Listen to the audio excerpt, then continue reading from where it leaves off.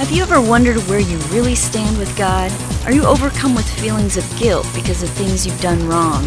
Are you tired of religion that focuses on rules that you can't keep? Have we got good news for you? It's time to listen in on some casual conversation with Mike Kapler and Joel Brueseke and discover what true freedom is all about. This is Growing in Grace. It's Growing in Grace, growingingrace.org. Thanks for tuning in. I'm Joel Brueseke and Mike Kapler here and getting set to deliver the good news. We are messengers of the gospel. We are trying to help people to be free with the freedom for which Christ has already set us free. A lot of people, Cap, don't realize that in Christ we've already been made free. We have peace with God, having been justified by faith. We have freedom, and Christ wants us to walk in that freedom. We just want people to realize that and to know that so that they can, in their lifetime here on earth, they can experience that freedom. How's things with Cap this week?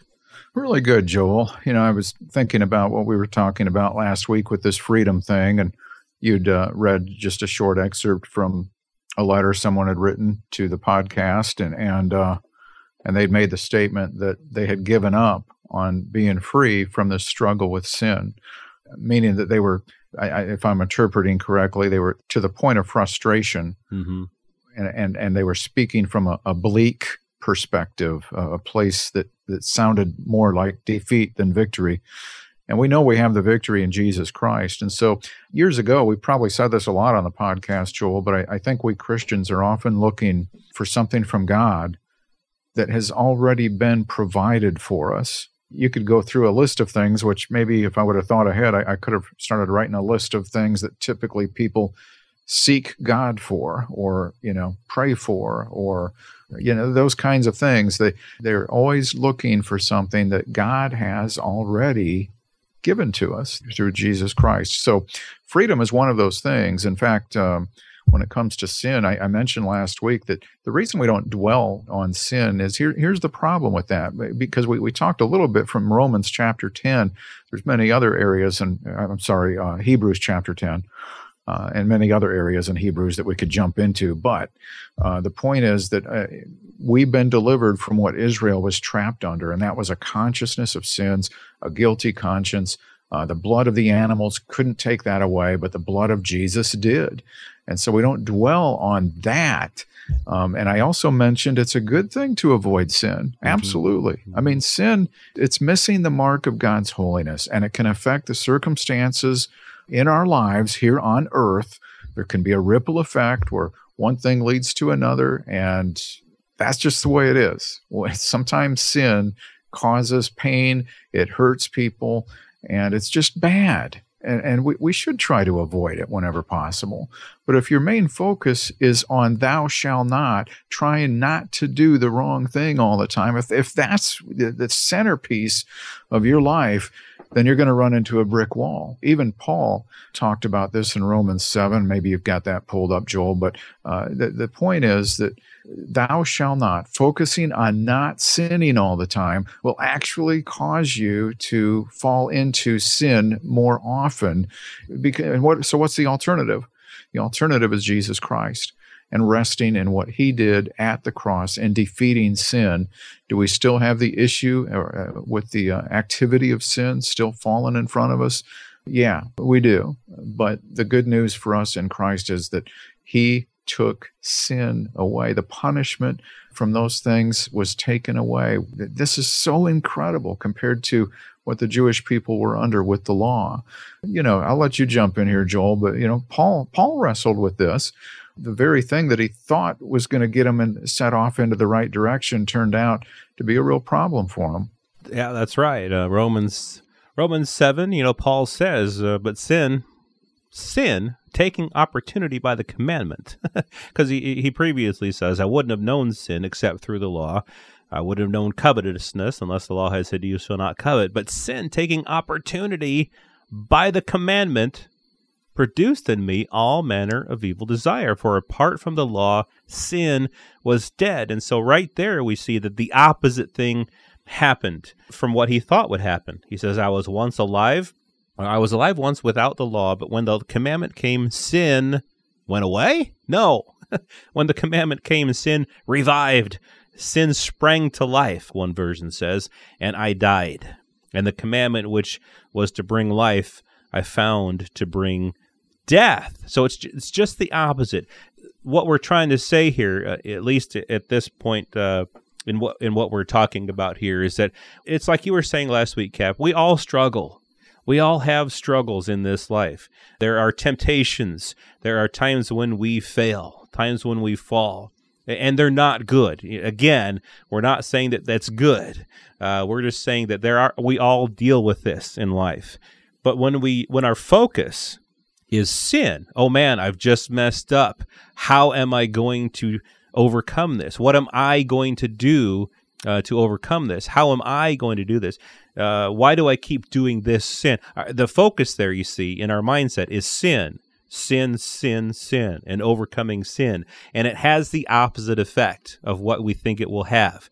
It just produces more of it when we're focused on law and on commandments and on trying to overcome sin. And so the answer, like you were talking about, the answer is Jesus Christ himself, who has already cleansed us from all sin.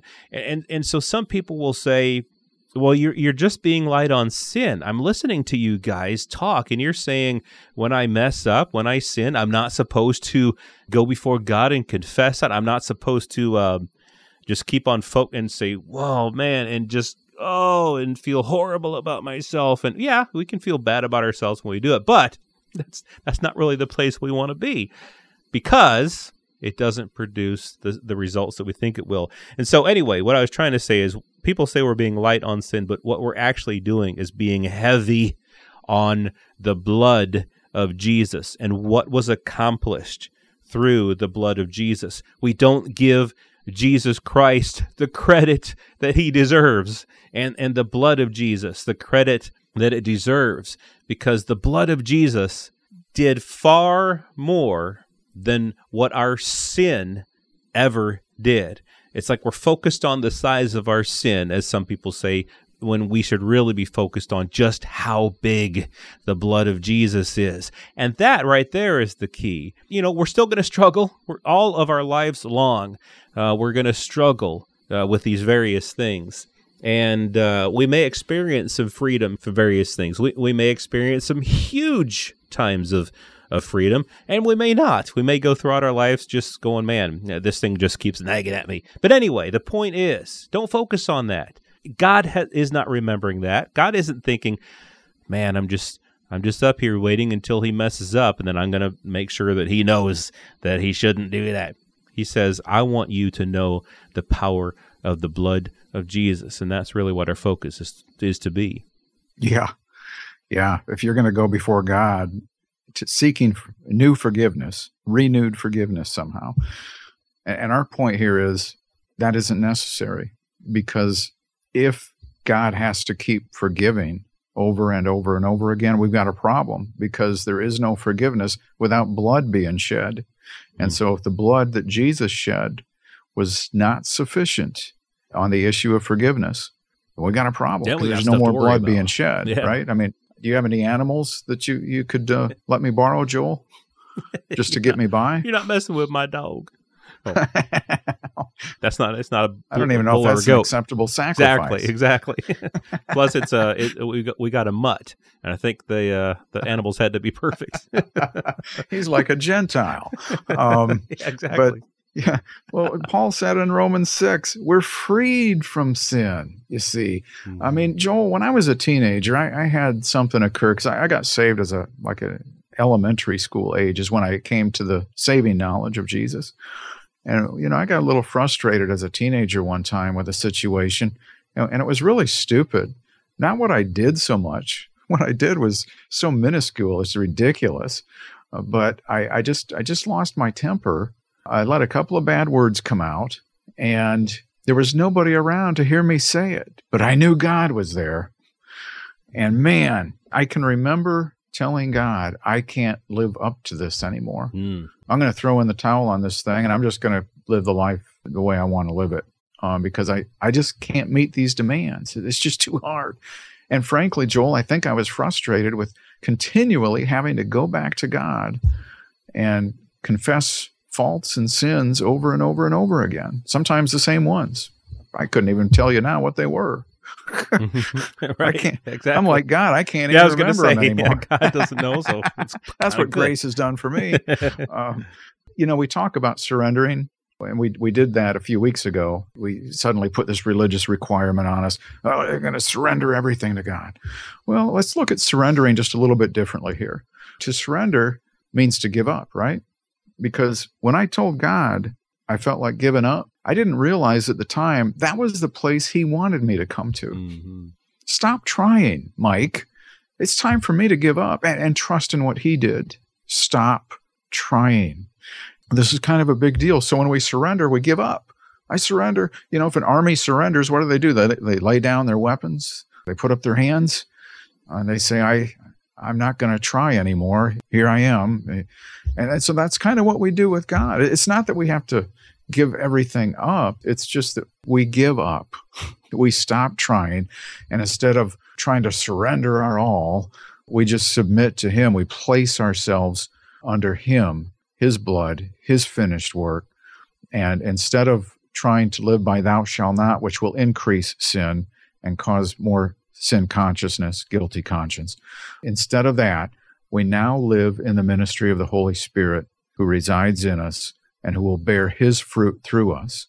Mm-hmm. Love, joy, peace, patience, kindness, goodness, self-control, and so on. Yeah, because as Colossians 2 says, for in him dwells all the fullness of the Godhead bodily, and you are complete in him who is the head of all principality and power.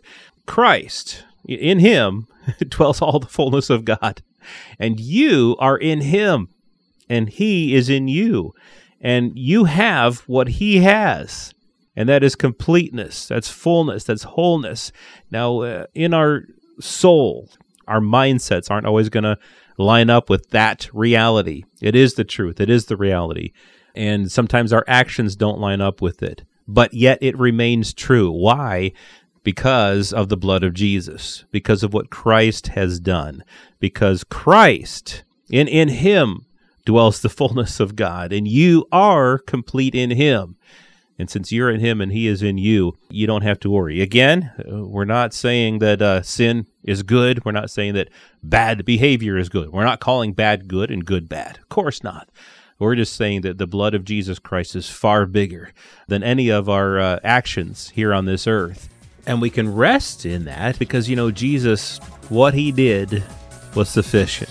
I mean, do you find yourself feeling the need to ask God for forgiveness over and over again?